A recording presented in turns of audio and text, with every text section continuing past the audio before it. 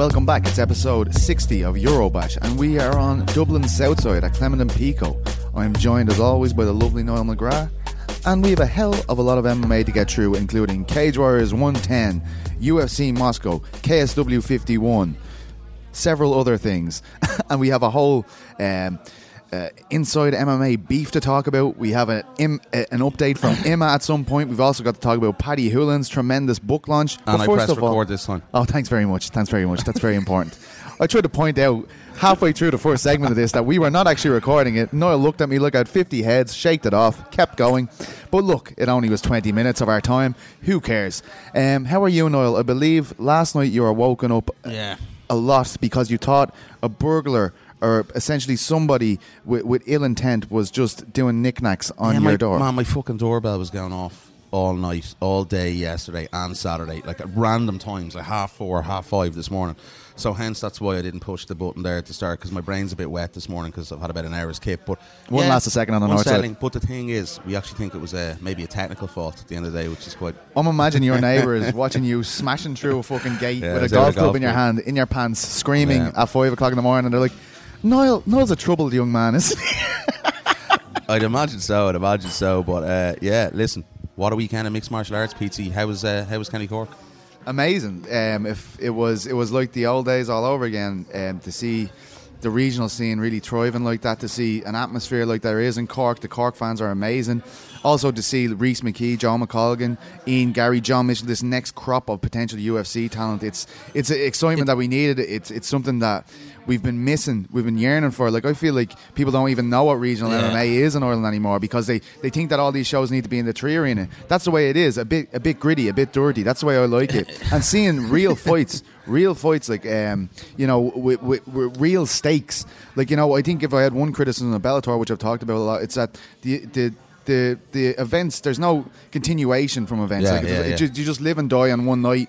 Here's a few fights. It doesn't mean anything, as you said to me earlier. You don't know what they're fighting for, essentially. But with Cage Warriors, you always know what they're fighting for. They're fighting for that gold belt so they can go to the UFC, and it's always about building them up there. And only, as we saw this year so far, I think 4 or 5 maybe signed. Only a few ever go through, and that's what makes it really interesting. And that's why I really liked it. It did, even on the broadcast, watching at home, it felt as though something special was happening. You had Ian Gary, you had Rhys, you had Joe McColgan, 3 big wins, Irish guys all over the place, littered there in the pro scene, guys who were able to get fights, and it did. It felt special, it felt small, it felt intimate, and it felt like the old days, as I said to you, back in the Helix. And a very, very special night. I think it's hugely important the Cage Warriors are back in this market, because it gives guys that aren't affiliated or signed to Bellator an option to get a pro fight. Massively crucial for Ireland. Yeah, absolutely. Yeah, no, it was brilliant. I'm pumped. Like, I'm very, very excited.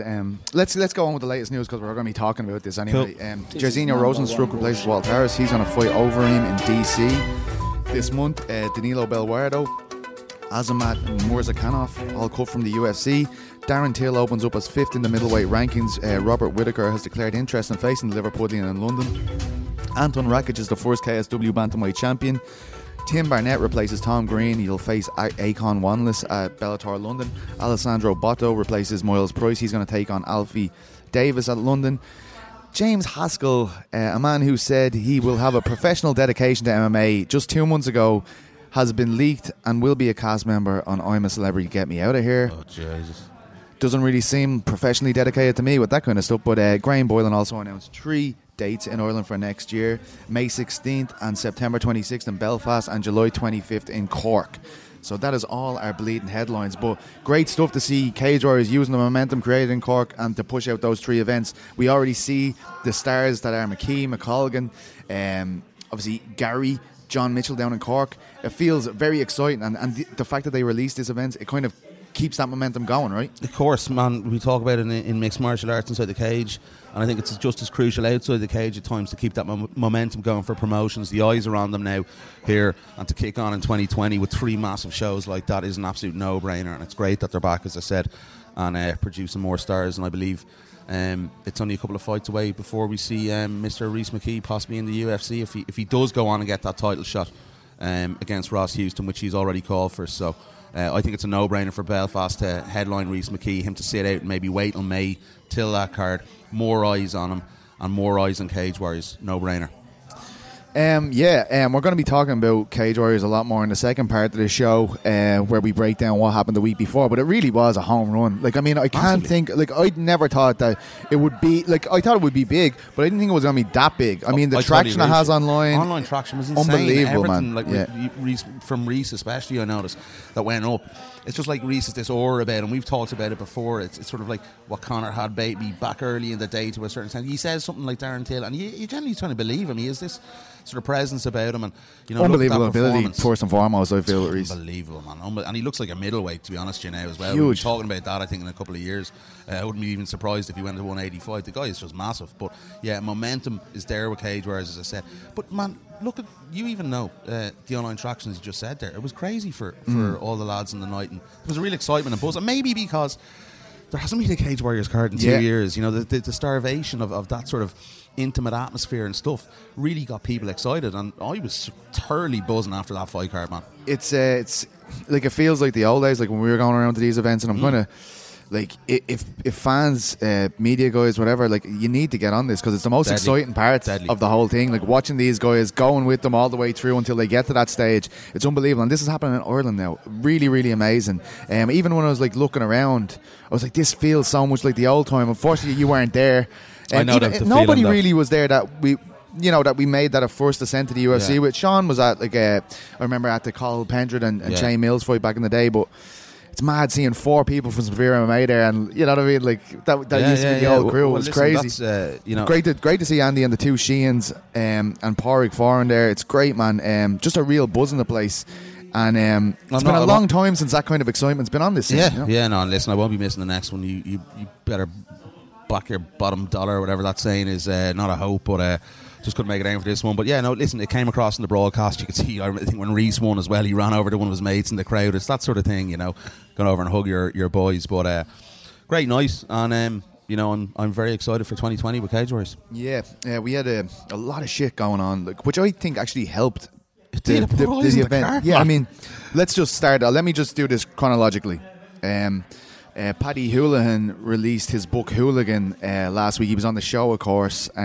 It's been huge, right? Have you seen the amount of books going out? People talking about the books, etc. It's incredible traction he has as well. Yeah, unreal, man. Everyone's been covering it. He's been all over every sort of broadcaster here in this country, and you know, we saw obviously Tom put out some of the quotes from the book, and you know, it really has taken a new life in terms of the interest. And I think he was on with the great Pat Kenny as well there, and you know, just everywhere. Shows you wouldn't expect to see Paddy on. He's been on, and fair play to him. I'm very much looking forward to reading. I know you've read it, and it seems like a fascinating read. It's brilliant. No, it's amazing. Like, it's everyone that's reading is saying the same thing. Like, it's like you can't believe it. Like, it's outrageous. Like, it's really, really good. But obviously, Paddy made some comments about John. This is something that was hinted at for a long time. Since he was elected as South Dublin County Council, we spoke to him on the show. We released the article on MMAfighting.com. Off the Ball also had an article out about this situation. This stirs up a lot of kind of interest among the fans and stuff, because Paddy was so synonymous with SBG's ascent. Yeah. And then Team KF's Tom King, John's first Irish black belt, comes out and starts describing the process by which he left SBG and became Team KF. It got really, really, like, he went in detail about and put out a time frame of what happened. And obviously then we saw Aisling Daly, another person synonymous with the SBG banner, coming out and saying, you know, she felt marginalised there. Then Joey Breslin came out and he said, obviously Joey trains with Paddy already, but I mean, Joey would have been a huge part of their jiu-jitsu team, etc. And for him to come out and talk like that, it's like, it's pretty crazy, right? Seeing this mass exodus nearly, even though it's already happened. Yeah, it's not surprising though. I think, you know, it's sort of been, you know, Paddy spoke about it in his podcast a couple of months ago with Tom King on the No Shame podcast, that you know, they basically had a relationship breakdown with John Kavanagh, the two of them. Remember when he was on our show and he said that too? Yeah. Oh, no, I'm just saying, he confirmed it back then. So it's really not surprising for me. I think there's been a lot of rumblings maybe that some people aren't aware of in the public eye, that we've heard about, and they've really just come to the surface. And theoretically, the shit has hit the fan, and that's why they're sort of going off on each other. But listen, it is business related, it seems. So, you know, people can fall out through that, and I just think it's a sad fact of life and the way stuff happens. But not good to see really that the Irish scene is sort of become a little bit fractured because of this. Yes. Well, yeah, yeah, you're right. Like, it is fractured, but it's better that it's out there. Yeah, like, I agree. I feel like everybody knew this was happening. It's like the elephant in the room every time. It's like, you're like, just say that you guys have parted ways. Yeah, like, yeah, whatever. yeah, like, yeah, you know definitely. what I mean? You know, we're going to have Tom on the show, Tom King, to speak about this. He gave us his time. Very grateful for that. We did reach out to John for a comment, but in fairness, John just kind of said, like, this is a personal thing. Like, it's a Fair business enough. issue, and that's fair enough. John did give me an update as far as Emma is concerned, because after Cage Warriors 110, Graham Boylan kind of suggested that he wouldn't work with Emma because John is the president of the body, and he said, you know, that's a conflict of interest. John is a promoter with Euro Fight Night. He's close ties with Bellator. He's had beef with Graham Boylan online, let's be honest, like, due to their affiliations with Cage Warriors and Bellator. So I can understand where he's coming from, but There's a lot of heat there.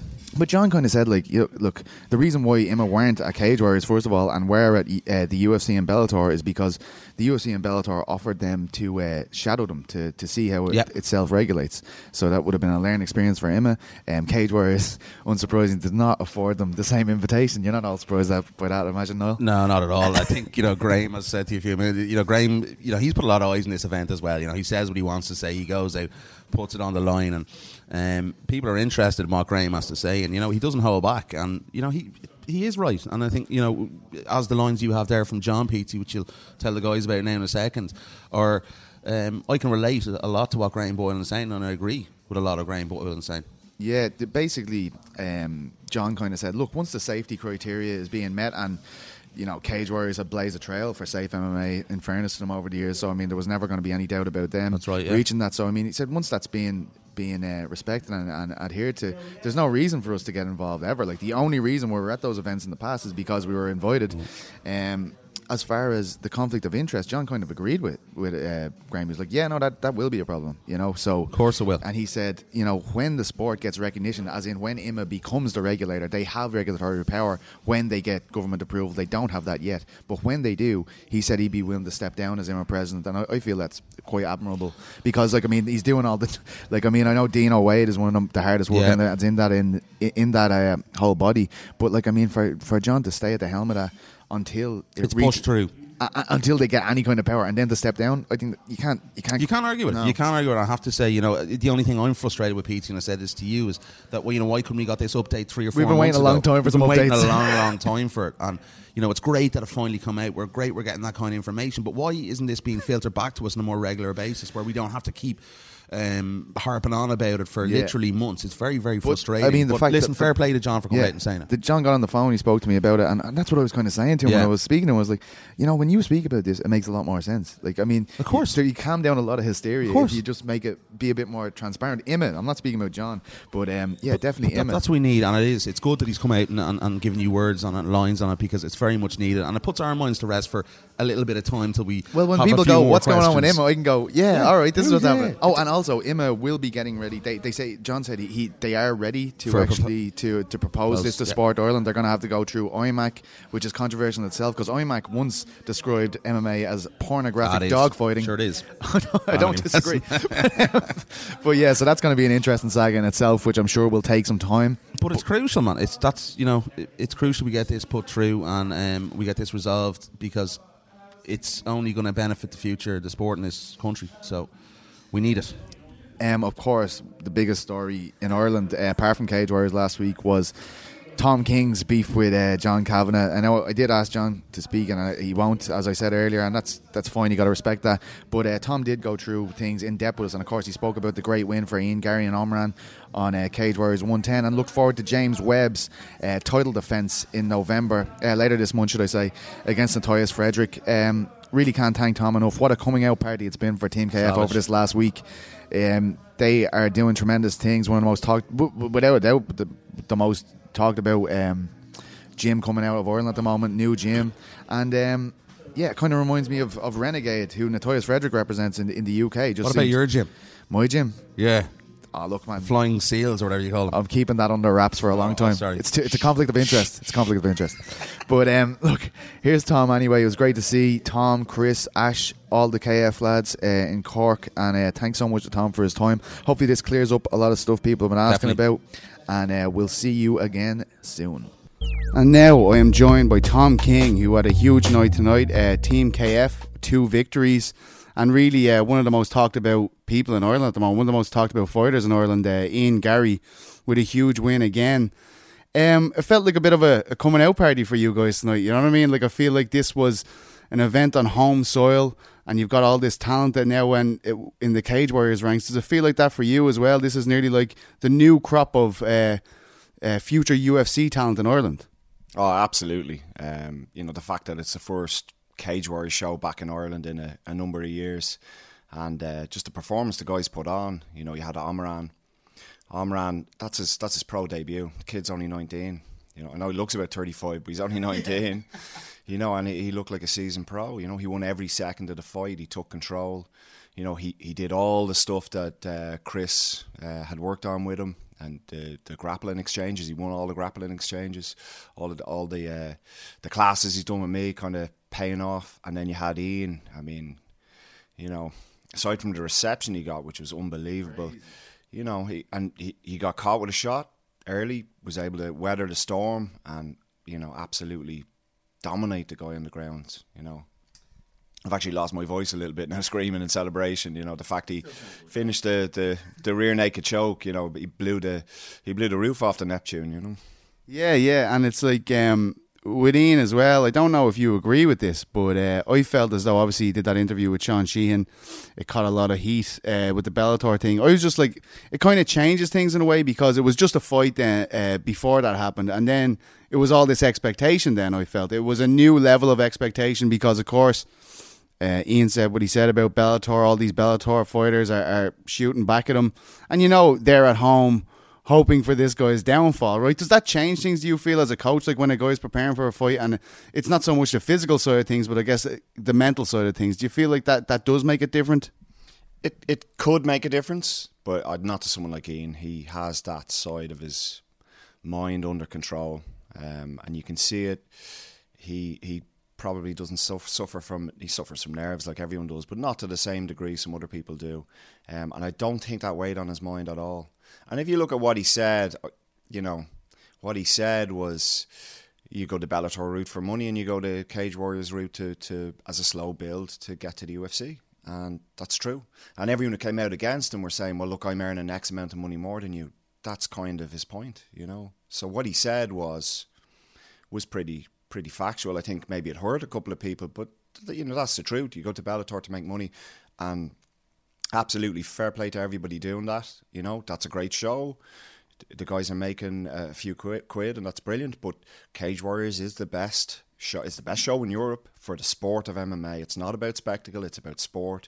It's about building the athletes up and getting those young athletes to the UFC. We've missed a half a generation of fighters getting to the UFC. When was the last wave? The last wave was 2014. It's 2019 now. Where was the next wave of fighters? We've missed a wave of fighters. These guys are 20, 21. They would have been way too young 3-4 years ago. This wave of fighters, we've missed half a wave of getting MMA fighters to the UFC. Who have we got left there now? We've got Conor left there, and we've got Joe. And they're part of the old guard. Where are the new guys? Why haven't the new guys come through? You have a new wave now, though. The fact that Cage Warriors have returned, you have Ian Garry, you've Reece there winning as well. Spectacular win. Brilliant. Delighted for that team. Great team. Very respectful team. And this is the new wave. This is the new wave. Those guys you see, you're going to see them in the UFC. I firmly believe that. I remember when you guys started SBG Swords, as it was then, straight away Chris and you were kind of telling me we need to recapture the atmosphere that we had when we had all those guys marching towards the UFC, when Cage Contender was here, and it felt as though everyone was just right on the cusp, and there was this amazing energy. The golden era of Irish MMA, it probably was around that time. Do you feel like it can be done again? Because for a long time I felt it couldn't. I just couldn't see, as you said, there was no path there anymore. I didn't feel as though we had that conveyor belt of talent going towards the UFC. And now, seeing the guys there tonight, and even some of the guys that weren't in the card, like Paul Hughes, of course, and I know you guys have a lot of fledgling pros there, like Taka and other guys like this, Adam Shelley, that people are very excited about. Andy Ryan, is Adam Darby, and all these guys. Do you feel like this could be a second Irish invasion? That's how Graham Boylan put it to me last week. It is. I mean, you thought you wouldn't see it again. You're seeing it happening. This is what happens. guys don't suddenly appear on the UFC overnight. You know, when we were in the long mile, there's a slow build there. What happened was guys start winning Irish titles, start winning amateur titles, start winning Irish titles, Irish pro titles, then European titles signed by Cage Warriors, and they use that to build towards the UFC. That's what happened before. And the systems that were in place then, we've put them back in to Team KF, and we've improved them. We've improved it with our experience, our successes and failures in the past. And the team we have now, you know, the original invasion, the golden age, if you want to say, it was some pool of people. You know, we had Connor and Chris and Ash and Cahill and Roddy and all the rest of them. But this is a much deeper pool. You know, we have these guys here. We've Ian, we've James. You know, we have Armran there. We have a wave coming behind them, and we've a wave coming behind them, and we've a wave coming behind them. You know, we've got kids with huge potential all the way, you know, back to 16 who are training in this. You know, so you are going to see it, and you're not going to miss half a generation. You're going to get this. We're going to have the second Irish invasion. And then we're going to continue that. We're going to roll it forward. And it's not just us. It is the likes of Rodney and Andy Ryan as well who's standing beside us. And I think once it starts, you know, it's not going to be spectacular at first. You're going to have one or two guys will sign, and then one or two more. And then the replacements will be there as guys retire. Other younger fighters will take their place. And that's the way it should be. And it's the way it should have been. You know, and I think we are headed in that direction. Yeah, and I think the fact that it wasn't there is why this is so exciting. You know, that we had that break and now we can see it. I think that adds to it an awful lot. But I got to ask because, you know, you made a lot of headlines yourself in the lead up to this fight. It seemed to be Paddy Holohan's book was a real catalyst for not only you but a lot of people coming out and explaining where the relationships kind of broke down with John Kavanagh. You were very to the point. You gave even a timeline as to how this happened, and you initially shared just an excerpt from Paddy's book. He was referring to a time when you guys were all brought in and asked for €5,000 for your affiliation fee for SBG. You know, I know you and John we're so close. Why was it this week that you felt like, you know, I have enough of this, I need to tell my story, so to speak? It's simply down to the fact that Paddy's book came out. It's a fabulous book. Anyone who hasn't read it, go out, buy it. It's brilliant. I mean, I saw it there in Eason's. I think it was in the number one position, and it was there beside some random Irish rugby player's book. I'm not going to name them. It's Jamie Heaslip. Again, do another Twitter storm. But you know, Jamie Heaslip, you know, no disrespect to him, came from a very good background, comfortable background. He had to work hard, but his book probably should have been titled "It's fairly straightforward, lads." You know, you have the talent, you're going to make it. You know, Paddy's was, you know, his story is wild. You know, feral kids on horses, and you know the absolute abandonment of an area in Jobstown. You know, 5-year-olds walking themselves home from the hospital. 5-year-olds walking themselves home from the hospitals. I mean, you have kids who have no one to help them with their homework. You know, go to school, don't go to school. It's up to you. You know, now Paddy he's a bit of a wild lad. He brought a horse home to live in the back garden, but he was the first kid in his family to get a leaving cert. You know, and you put that aside. We didn't know any of this stuff, you know, beforehand because he didn't talk about it. You know, and then to go on and do what he did, you know, in the UFC, and then his coaching role, and then the fact he's owning and running his own gym, and he's a politician now, a successful politician. And absolutely amazing stories. So if you're going to buy a book, don't buy the random rugby book, buy Paddy's book. It's one of the best books I've read in years. But there was a paragraph in that detailed a meeting that we were called to. And it obviously Paddy has a long story to tell. I'm not the centre star in Paddy's life. It's a paragraph, and it says the meeting happened, the $5,000 fee was requested, and Tom King was there. Okay, so people are under the assumption, a lot of people, not everyone, that I, as the second highest black belt in Ireland, I think the second highest SBG black belt in Europe, would have been on the same side of the table as John, and people would labour under that. impression. That's in the book. The book was released that week. So I put that out to explain exactly what happened, and that I wasn't sitting on the same side of the table as John. I was sitting on the same side of the table as Paddy. And it was to put that into context. And really all I did was put a number of cold, hard facts out there. What happened? Who was there? Who said what? Put them in. It was about 4 tweets. Took about 10 minutes. Bunged them all together so people could read it in context. And that was it. And the storm, if you want to call it a storm, a few people have called it a storm, that's other people sharing it. And that's, people are digesting facts and they're making up their own minds about it. That's nothing to do with me. The facts are the facts. This is the truth. That's what happened. You know, I have witnesses, I have the, you know, messages in writing, all the rest of it. There's a dozen people in that room. No one has come out to contradict me. So the facts are the facts. So really, I do see where the controversy is, but I don't see why anyone would have ill will towards someone doing that. And in fact, the messages I've got and the wave of support I've got have showed me, bar 1 or 2 responses, that you know, that's the case. People, the truth is the truth, and that's it.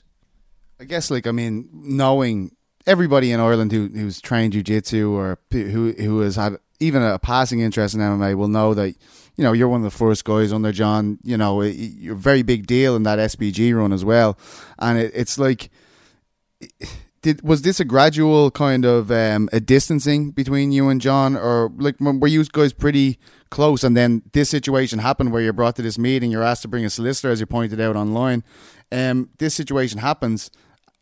Is that just completely out of the blue? Like, I mean, up until that point, are you kind of like, well, we're close, we're good friends. If he had something to put to me like this, he'd definitely say it to me in person rather than this kind of solicitor situation and a meeting, and you're basically told this is how much you owe us to carry that SBG name, a name that you've helped to build in Ireland, of course.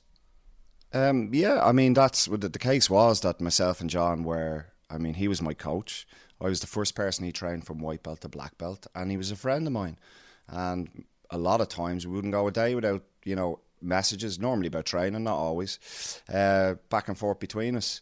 And obviously I had set up a branch of the SBG in Swords. It's on the other side of the city. But we still had John over for seminars. He was down for, you know, two seminars in our gym, packed out. Got on great with him. Always had a laugh with him when I met him at fights. You know, good relationship as far as I was concerned. Nothing had changed. And then bang, out of the blue, a message appears on a group social media, which is for the SBG coaches in the association, that we were to go to a meeting on 2 days, that it was compulsory that we attended, that we should bring our solicitors, and that John was too busy to answer any questions and not to ring him. And that was it. That's how we found out. So I think, you know, for anyone who's maybe upset, or for anyone who's in SBG and they're circling the wagons, that's what happened. So that's how I was notified of the meeting. So if they're in that situation, just read what I posted up. How would they feel?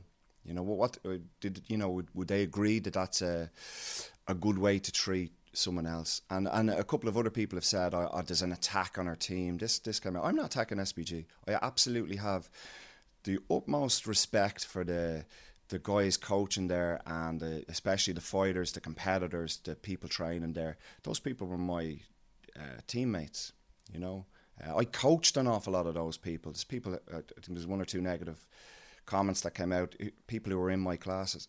I, you know, wish them the very best in their career, the very best in their training. I hope they do well. You know, those in Bellator, I hope you win a Bellator belt. I hope you win a stack load of cash, enough to retire on. The very best to you. But this is what happened.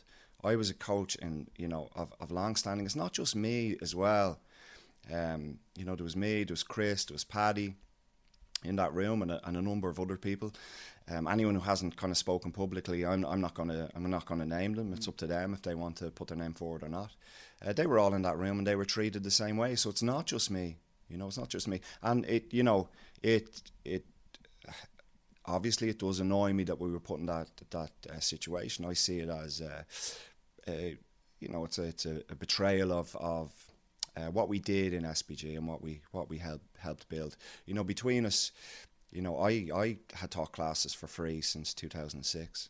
You know, I was teaching classes in 2006 up to 2012. I was paying full membership there. So I was paying membership and I was teaching classes. You know, it was costing me 115 quid a month in tolls to get across. John moved to Iceland for 3 months. I taught all his classes. You know, most of the time when he's away in the UFC, who do people think were teaching the classes? And again, not just me. It's me, Paddy, Chris was taking classes, you know, and the other coaches in the room, the ones who came up through that system were doing that as well. And we were treated as if we were, you know, blow-ins, that we were buying into a franchise. You know, I was there when the team was based in a school hall, and I used to put the mats out every night and put them away in the evening. You know, that's where we come from. So, and again, that's just the facts, you know. So if people want to look at the facts and think a certain way, I can't control that, but the facts are the facts. Were you surprised by the amount of people who, not just you, and you kind of saying, you reading Paddy's excerpt from the book, you kind of wanted to make sure it went down historically as you wanted it to go out, like, I mean, that you, what side of the table you were on, etc. But I mean, Aisling Daly comes out and she says how marginalised she feel, a legend, like the first world champion Ireland ever produced in MMA, a person who would have been synonymous with John. Then Joey Breslin, like a nicer guy you couldn't meet. I've never heard Joey say a bad word about someone in my life. I know the guy probably a decade. Both of these people come out and they seem to attach themselves to your side of the situation and kind of distance themselves from John. Were you surprised to see that so many people kind of this wave of people coming forward, all stemming from Paddy's book? Were you surprised to see that? No, I wasn't surprised. I think when Paddy had the bravery to write the book that he did, and again, we're talking about one paragraph in Paddy's book. Paddy's book is a very brave piece of work from start to finish, and there's a lot more in his book, stuff about his personal life, stuff about the upbringing, this paragraph is particular, but there's other stuff. I mean, in terms of the SBG thing, this paragraph is not, let's say, the worst that happened. Not the most damning probably thing about John that's said in the book either. No, absolutely not. Far from it. You know, and again, I don't really want to go into the other stuff because that involves Paddy and John directly. So I leave that up to people to read the book. They can decide, and if John wants to respond, he can respond. We'll have to park that. But from what I've said, it's very mild compared to what else is in the book. And again, I did, as you said, I wanted to set the record straight and say exactly what my place was in that meeting, because Paddy didn't have the space, or the editors decided to take it out. Whatever happened, the context of where I sat in that situation wasn't put there, and I think it is there now. Whatever else, it is there now. You know. I mean, I don't know if you want to answer this, but do you feel as though we could see more people coming forward, or is that just is that simply is that too suggestive to even kind of say at this point? I don't know, and again, it's up to people to decide. And you know, there's obviously there was a dozen people in that room. Some of those people had affiliates who were paying from the start. Some were kind of new people who brought in, and that's fair enough. Of the old guard who were in that room, that's up to them to decide whether they speak out or not. I'm certainly not going to speak on their behalf. Are they going to come out? I would have no idea. I know that there were a lot of conversations behind, let's say, we won't say behind closed doors. There's been conversations between people in that room in private. And there's a lot more there's a lot more people there who haven't come out, who would be very vocal in those conversations. So not everyone has come out. Will everyone come out publicly? I don't know. Some people may not want to, for whatever reason, and that's fine. And all those people in the room, from again the affiliates who were new, who were not part of the old SBG, to the people who've come out, to the people who haven't come out, I'm cool with all those people. You know, they shouldn't have been put in that situation, I don't think. So I've no problem whether someone comes out or doesn't come out. Is not my concern. I think possibly there could be more. There definitely are more people out there who would be, let's say, sitting on the same side of the table as me. So there's a lot more there, you know. It was noted by me, a lot of media members. I was one of them that the SBG didn't really note James's middleweight title win, which was considered by us a huge thing because it was, a Cage Warriors title. This is where we were the last time when we started getting all these UFC guys going. And we saw, like, fighters, other SBG fighters, probably congratulate for, like, lesser things in terms of the hierarchy of the sport than the Cage Warriors title. It was a few weeks after that, I believe, that the Team KF split was announced. I always wondered, was that like a straw that broke the camel's back at all? Like the fact that, like, we clearly aren't getting the same support as other branches of this team. Was there any idea like that? I mean, did it just get petty at the end? Like, here, we have to leave. Well, there's been no pettiness involved, certainly not from us. Like James was the, there's only been 3 teams in Ireland. I think there's John's original team, there's Andy Ryan's and ourselves who have had a Cage Warriors champion. It's a huge deal. How long were you guys going before when you got that champion? It was like something crazy. It was like 1 year, 2 years? Just short of 2 years. Yeah, just short of 2 years. So, yeah, an incredible achievement for the team. And it was done under the SBG banner. Whatever had happened before, it was done under the SBG banner. And, yeah, nothing was shared, nothing was said about it. But we knew that was going to happen because at that meeting, part of the $5,000 package was the use of social media platforms, which translated into, if you do not pay us this $5,000, we're not sharing your tweets. So we knew that was going to happen. We hadn't paid the fee, so our tweets weren't going to be shared. And I think on the same day, there was someone had won a local grappling competition, and that was shared because they paid the fee. And that was as simple as that. So we knew that was going to happen. In terms of the name change, that was more coincidence of time. I mean, if it was up to Chris would have changed the name. Not quite from the start, but probably maybe 6 months into it. And it was me who held him back. Why? Because, well, I'm in terms of, Chris is the head MMA coach. A lot of people have no idea into the work he put in to get the results across the line tonight. They've no idea. They've no idea the personal sacrifice he makes from time away to his family. He does what I've never seen any other coaches do. I'm not going to go into everything as well because he's a lot of secrets in the bag, but he does amazing things with the team. Like he'll be coming down at crazy hours on his own to give them the one-on-one time that they need. He's put a lot of these systems in place. Like as far as an MMA coach, I think in time he'll be recognised as the best in the world. But he would have been gone after 6 months. I held him back. I was part of, he's the head MMA coach. I'm the head Brazilian Jiu-Jitsu coach, or at the martial arts side of stuff, I'd be the head coach. And I know I held it back because I was part of a tradition with SBG. I was a black belt with them, and that kept, I was loyal to that system, and I kept to it. And as far as I'm concerned, the loyalty wasn't very well repaid. And when that happened, then the train was set in motion. It takes a long time for a name change. We obviously had a professional graphic designer. Happens to be my sister, Joan. Shout out to Joan. Amazing logo, went down very well. So took her time to design it, took time to come up with the name. And that coincided just to fall just shortly after James had fought. But it wasn't really related to that. That wasn't the last straw that broke the camel's back. We were told that we hadn't paid for the social media platform, so the tweets weren't going to go out. So we knew that. So that seems crazy. Like when we're talking about here, like a social media situation, right? Like was that a weird one for you? I know you're a big social media celebrity now, but this is quite a recent thing for you. I mean, you must have found it hard to get your head around that kind of pricing on such a thing. I'm 41. I still don't understand the thing. Like I thought with this I was just putting out a few bullet points there just to clear up a few things. But is it disappointing? Like, I mean, look, I've fallen out with friends before. It's horrible, but like 15 years, like it generally doesn't happen, right? Like when someone's been around for that long, it's hard to get rid of them, so to speak. And this has happened now. Like, I mean, I'm sure you're past disappointed or upset, but I mean, it must have been for a while where you were like, is this the way this is going to go? Well, for me, going into that meeting, I thought I'd landed on a different planet, and I still can't get my head around where this came from.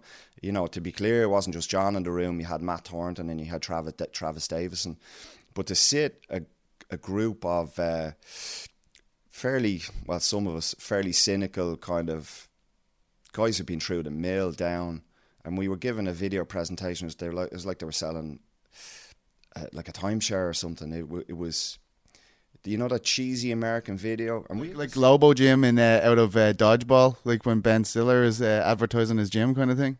Yeah, absolutely. Yeah, it was like you know, an American coach going how great SBG is, and a big smile and a thumbs up to the camera, and then some student. I'm going, lads, I was here when this was in a school hall. Like, why are you showing me this? You know, I know what you're showing it to me, but you're showing it to the wrong person. So for me, like, I thought walked through a door to a different dimension. I didn't know what was going on. I still am scratching my head. It was a 2-day meeting. Now, the bit that I tried myself not to go on a rant, but they were talking about business, we're business experience, we're business savvy. I was coaching. I worked in business. You know, as a video games buyer, I worked for HMV and Extravision for years, and before that, I ran stores for them. I've been in business for years. You know, since the age of 18, I've gone to hundreds, if not thousands, of meetings. I've never gone to a meeting where someone is looking for something for you and they don't offer you a cup of tea or coffee. I've never, like, just the lack of respect. And we were told then, go out, get yourself some lunch. Didn't even provide lunch, right? And come back when you're ready. I'm going, lads, I'm going to get lunch. I'm going to buy Chris lunch. And I'm not coming back. How does that sound? So that was a 2-day meeting. I was only there for half a day. And, you know, did I find it strange? I found it absolutely bizarre, and I still do. Like, I mean, now I know this is going on quite long. I'm very sorry about that, but I feel like, you know, a lot of people want to know what's going on here. But I mean, you must feel as though, you know, making that name change, going out on your own, the success you've had in Brazilian Jiu-Jitsu this year is astronomical. The success of the MMA team has been astronomical. It must feel like a great move in hindsight. One of the best things you've done, based on this, the way it's taken off since you've done it. I think it's a blessing in disguise. You know, we're delighted with the name change, and I think if this happened, it may not have been something that we would have done. You know, we were accused. Well, I was directly accused by the brother of the SBG vice president, Ricky Davison. He said I was a loser focusing on winners. Our team has a 90% success rate, a 90% win rate in MMA. I don't remember ever seeing a team with that, you know, and that's not coincidence. It's the systems that we've put in place and the team that we've built. My own win rate, I was directly called a loser. My own win rate is 90%. You know, I've 14 medals this year. I've won 8 gold. Decent, not bad. I've won 8 gold medals. Like, I've more medals than the SBG hierarchy combined, you know, and then yet people associated with them turn around and call me a loser. I mean, they don't compete. You know, they put up quotes from Marcus Aurelius. He was a guy who was on the front line. I'm on the front line. You're not on the front line, so don't turn around and accuse me of that. You know, but as I said, the name change, we're absolutely delighted with it. If this hadn't happened, we probably wouldn't have done it. We probably would have remained in SBG. We're Team KF now. This almost feels like a coming out party. You know, the performance that the guys put on, you know, and then this is on the back of win after win after win, and it's only going to build from here. So we're delighted. Our team is delighted. The messages of support that we've got. I think the goodwill that we've generated with anyone who isn't an SBG, and that's not me. That's just me putting out facts. Is amazing how well we get on with other teams. I've already organised, you know, 3 or 4 cross training days with other teams. We've an open door policy. We don't charge a drop in rate. We always have people from different teams dropping in and training. We were down in T45 Jiu-Jitsu. They opened the door. They stayed late. They let us in. We had a few rolls. James did his rounds, did his pad work. Brilliant. That's what we're about, you know. And for the SBG guys out there, again, no ill will against the fighters, the team, the coaches. That should be clear.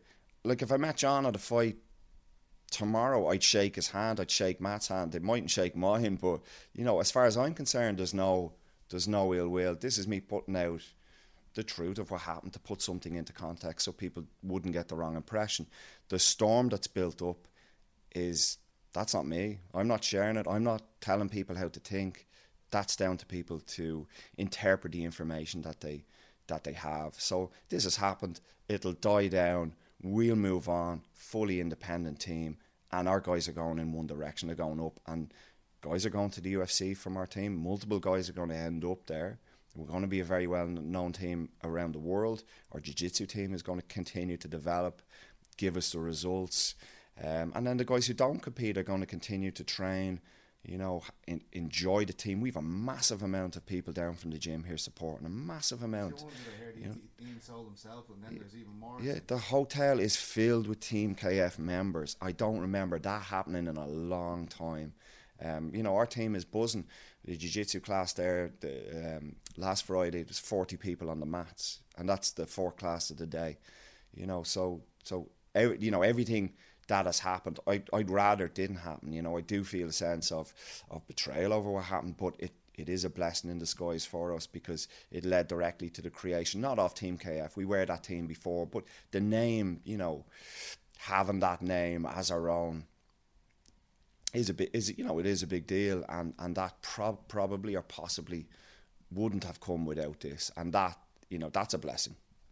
Just finally, obviously James has that big rematch coming up in London against Natoyas. He feels like he's just thereabouts, that UFC thing. You know, do you expect him to go to the UFC in, say, 2020? Is that realistic? I think absolutely it is. And I think if he puts on a performance against Natoyas, which he will, I think you're going to see a very, very strong performance. It was in my view, a questionable decision draw the last time. I think James clearly won that fight. He's going to put it beyond a shadow of a doubt this time. He's a man. He's a man on a mission for this one, and I think this is going to put him, you know, on the road to the UFC for next year without a doubt. And from what I've seen, just finally, what I've seen of Ian Gary fighting in Ireland today, that's going to go down very well when it eventually happens in Dublin. And I think, without a shadow of a doubt, Team KF are going to be a huge part of that show in Dublin when it comes back again. We're probably looking at a guy that will be the face of Cage Warriors in a few years to come. I even spoke to Graham Boylan today, and he compared him to the likes of Paddy Pimblett in Liverpool, Jack Shore in Wales. He thinks right now Risa and Ian together could probably bring that kind of atmospheres to show themselves. But is it safe to say that James is the guy you're looking at as the first one from KF to get to the UFC? Is Ian the second one? Could it be 2021? He's talking about having 5 fights next year, getting to 8-0, and then just going straight in. What's your plan? What do you see it like? Like, would you prefer him to remain cautious and take his time with this thing, or do you think 2021 could be a realistic thing with him? I don't think trying to get Ian to be cautious would work. I don't think he's that kind of personality, and we're certainly not going to try and shoehorn something like that on him. I think you're right. I think James will be the first fighter from Team KF in the UFC, and that will possibly or probably most likely be next year. And Ian will follow. I would imagine the year after, probably late 2021. I can't tell the future, but that seems to be the projection that he's on. I mean, you look at him there today, his performance and the reception he got. I think he's destined to be something special in the game, and he is on that trajectory. He's on that course, and we would very much expect him to be the second one after James. We've done 30 minutes, Tom. I've taken way too much out of your celebrations. Is there anything that I haven't touched on that you'd like to share, or do you think we've put a nice bow on it there? No, I mean, that covers everything. But, you know, to finish, if there's anyone there from any associations, any affiliates or groups who feel they're pushed around by a large association, I'm there, and I'm not the only one. There's plenty of black belt coaches in Ireland who are like that. I'm there to stand shoulder to shoulder with you. I'll offer you support. I'll offer you training with a second degree black belt. I'll give you advice, and I won't charge you for retweets. So if there are anyone out there, send me a message, and we'll take it from there, you know. Social media sensation Tom King, thank you so much, sir. Thanks, Pete. Cheers. Thank you so much to Tom King. That was a truly, truly great amount of time he gave me, and this is also in the thick of it when the celebrations are going down afterwards, and I take Tom away from everybody. Yeah, robbing him from his points, having to talk to you. What a nightmare. No, fair play to him. Worse. He's really, really appreciate it. And, I don't know if I'd be so welcome. No, you wouldn't. No, to me. Absolutely not. No. But yeah, so look, that's what happened there. There's a bit more info on the situation. So let's move on and talk about what happened last week. We've already talked about Cage Warriors a bit, but I can't stop singing its praises. It's absolutely unbelievable, Niall. Real excitement, real stakes, really regional. The next generation of UFC fighters are Cage Warriors. Do we have anything else to say about this? I mean, let's talk about the performances, I guess. Rhys McKee against Hakon Foss. Death, as he's known, Hakon Foss. I think they should get that to Rhys. After that, we talked about the touch of death and Evident, the man, straight out, very tactical, threw that jab, and it was game over. Unbelievable. Yeah, absolutely. It just shows you the power, and it was very interesting as well, your interview with him afterwards. I didn't even realise Rhys was left-handed. Just crazy, absolutely crazy. So, listen, the guy's going places. I think we've said it for a long, long time. We've known it, and why not? As I said earlier on, do that title shot with him and Ross Houston. I think it's right while the iron's hot for Cage Warriors as well. There's a lot of talk going to be around Rhys going into that fight if they do it. I'll tell you, Houston and Dalby. There's a lot of stakes in the line there. I think it could fast track one of them towards the UFC. I just feel like Houston was asked to fight Dalby in Denmark at one point, and he wouldn't. There's issues with him as well. We talked about the Palhares stuff as well last week. So, is Everton sitting right there? Graham spoke about this afterwards, and I understand. Same thing as you said. Like, a champion can't really be competing in another promotion. Basically, even though it's not MMA, it's risking his health, and I don't know. Like, will Houston take that fight? Is Rhys next in line? Is another question. Like, I mean, there's a lot of good guys there at welterweight in of course there is, Cage Warriors. But the thing I sort of think when you're saying that is, like, I think he's ready to fight for the title. Yeah, because if you look at what he's done at lightweight, I know it's a lot different at welterweight, but when you have a guy that has that star power behind him and an interest behind him, fast track him. Why not? And I think he's ready for it. Like, it's not as if he's had 2 or 3 pro fights. Yeah, I suppose he's been the champion of Bama. Yeah, and he's fought, like, who did he fight in Bama? Terry Brazier. He's a bloody fucking welterweight. Do you know what I mean? Like, so do it. Like, look how good he looked at 170. Yeah, he did look really impressive, and whatever happens, whatever fight it is, like, it's going to be huge. Yeah, for it's him going in to be Belfast. Like, I mean, even the beef there with Alex Lahore, I think that's a style matchup. Yeah, there you go. Again, that's another one. Yeah, that's incredible. And Alex sells fights as well. Alex talks a lot of Brown, and it's good Brown. He creates interest. Like, do you know what I mean? So it's good Brown. It's I'm up for that as well. Like, either or, and I think Rhys is. It was so important that all these guys won though the other night. Like, I was saying this before the event. Jesus, if one of these lads loses, it takes a lot of showing off, and they all come away with first round knockouts. McKee, McColgan, Gary. Yeah, I think like a lot was on the line for Joe, and I give Joe a little bit of credit here. Joe was very beaten up before that fight. He wasn't. He even said it to me. Ben Lacter, he hadn't fully recovered from that. That's like 2 savage strikers fighting each other. Like him and Ben Lacter, unbelievable. What a fight! Like, Cage Warriors fight of the year so far for me, and that fight to go out and take a short notice opponent coming all the way in from Saudi Arabia, it's a risk for him as well. People weren't even saying that, and he dealt with it fantastically. And fair play to Joe. There was a lot on the line for Joe, and Joe's right up there as well, man. He's saying all the right things as well. Like, I mean, look, just on paper, right? If they're doing an event in Belfast, imagine Rhys McKee v Alex Lahore, Joe McColgan v Paddy Pimblett. Come on, man, that's insane. I don't think. I think they do Joe Paddy as a headline somewhere else, though. I would imagine. Maybe Rhys is co-main then. Because Paddy's the biggest name in Cage Warriors. Yeah, why not spread it out a little bit? I love Joe actually speaking after the fight. The way he called out Paddy, like, it was like, look, I'm not disrespecting the guy. I think he's a savage. He just wants to fight. I want to fight the best guy. Like, is that too much to ask? No, there's nothing wrong with it. I feel like Joe, the way he sells fights, and Paddy, the way he sells fights, that would be insane. Brilliant. That'd be mental. Like, Joe said after the fight, like, this is the fight to make in 2020. I completely agree with him. That'd be mental. Make it. Like, there's no reason why they should not make that fight. Well, is it going to be bigger in Liverpool because Paddy's such a huge name there? I mean, there's a lot. I want to ask you this question, and maybe it might be a bit controversial, and I don't really give a crap because, we're paid to say our views, and is Paddy potentially not interested in this fight? Does he look at this as too much of a risk? Well, I think it's just hard for him because he's going to be fighting Donovan Desmay in 2 weeks, so it's hard for him to be like, oh yeah, okay, after this one I'll do that one. And the fact that, like, the last time he was on the show, Paddy has a lot of injuries. Like, he doesn't know how his body's going to hold up out there. So I respect the fact that he has a fight lined up. I respect the fact that the star-making power that he has within Cage Warriors. Yeah. Like, Soren Beck fights Paddy. On. Yeah, he's off to the UFC. Like, people, when they beat Paddy Pimblett, you go to the UFC pretty much. You know Yeah, what I mean? Like, no.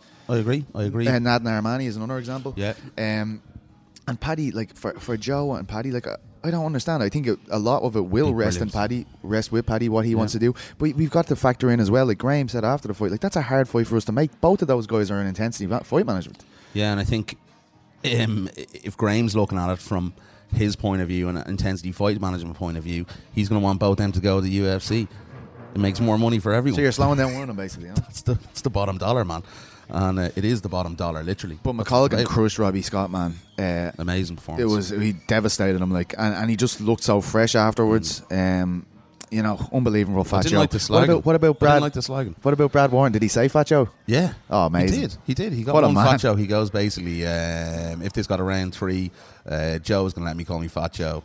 So he got a Fat Joe. Thank Fair you, play to Brad and Josh. You How legends. dare he call me a effing scumbag afterwards? What a dirtbag. Does he think you're from Blanchardstown all of a sudden or something? No, I did give him a lot of grief all week. He said he had like several Fat Joe songs. I'll show you. Like I was literally sending him the Fat Joe. Like I'll probably even play if he's here if he's No, on. it's all like, right. No. But I did send him the actual instrumental version. I thought the lyrics were a little bit, so I gave him the instrumental and gave him a few options. But he said he'd do it, so he actually bottled it. Like he said, 100% I'd do it. So Joe cracked the dawn. Joe cracked it down. He did. He bottled it on. Jesus. What about this Gary lad? Like, he's in Cork, and unreal. it's like Ian Gary fever in the fucking arena. Unreal. Unbelievable. And look, he came through adversity there as well. Like, Figlack, fair play to him, cracks him early. Yeah. Ian kind of told me afterwards it looked more wobbly than it was, you know, because he was moving felt backwards. worse. No, he said, like, it looked less wobbly, should I say, right. even. Because I was like, you got wobbled there. And Ian's like, no, I didn't. And I was like, all right. A wonderful performance. You know, the thing, and I said, probably again, we look at this fight to his last opponent, where he was able to make in-cage adjustments at the time, and that's what is probably more impressive to me, that he can adjust his game under adversity, and he did that again. The guy is so mature as well. When you hear him speak afterwards, he knows the fight game. He's polished, man. He's polished, yeah. That's the word he used. He's going to get better and better, and to think he's only 21 years of age. To have that man, IQ, like to get hit like with a good shot and then take the fight down immediately, and even the way his leg, the way it kind of went behind Figlack's leg as he was applying the rear naked choke. Lovely little details there, really, really good, and you know, just he seems to have it all. Like there's no part of him where you're like, oh yeah, he's gonna struggle there. He doesn't struggle with anything, you know. And then you hear him on the mic afterwards as well, and it's the complete total package of what a mixed martial arts would be. He's running around talking to every fan there at Cage Warriors. He's giving everyone his time. This fella's going to be a superstar if he keeps going the way he is. Definitely. There's no doubt about it.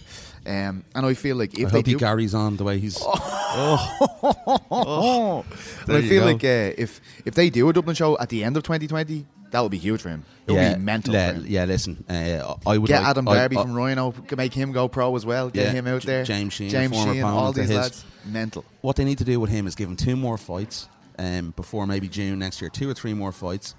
I'd like to see him take a little bit of time off now till Christmas, 2 after Christmas, and then potentially look at a co-main. Wants to fight 5, yeah. He wants to fight. Why not? John Mitchell, sensational performance in his pro debut against a very, very tough Eric Nolan. And Paul Redmond speaking after it, like, you know, it feels like Eric could make featherweight. I think I spoke to Eric myself afterwards. Boy, he's such a dangerous fighter. He's all the hallmarks of Team Rhino, those beautiful little hooks to the body. Left hook drops John Mitchell early on. This lad known for his striking prowess. Eric dropping him. Unbelievable. Was Andy there? He wasn't. Andy or Red weren't there. Oh. I did see Keith McCabe and the Butcher. Dermot O'Buckley, so it was great to see those lads. But yeah, that's pretty much it on the Cage Warriors. Nathan Fletcher started off the main card with a rear naked choke win. Unfortunately for Jack McGorry, so well followed down there. Didn't get the win. Decky McAleenan gets his first Cage Warriors win, which is great. And Cathal Manning, Omran Shaban from Team KF there, and Patrick Lahan, I just want to mention as well. Insane knockout he got there. Huge uppercut. I believe Andy Stevenson put out the tweet. But a brilliant event all in all, and I'm very excited. I'm a bit jaded, and when things like this happen, it changes everything, right? It does. We have a whole new thing to look forward to. It does. It's great, and it's, as we said earlier on, momentum is key in mixed martial arts, and it's going to give Cage Warriors a lot of momentum going into 2020, and I think everyone's excited. And listen, how the Irish guys in the UFC I disagree with you. I liked a little bit of time off that they're not coming back here. I think it starves the market. People put more eyes on them when they eventually come back, builds it up a little bit more.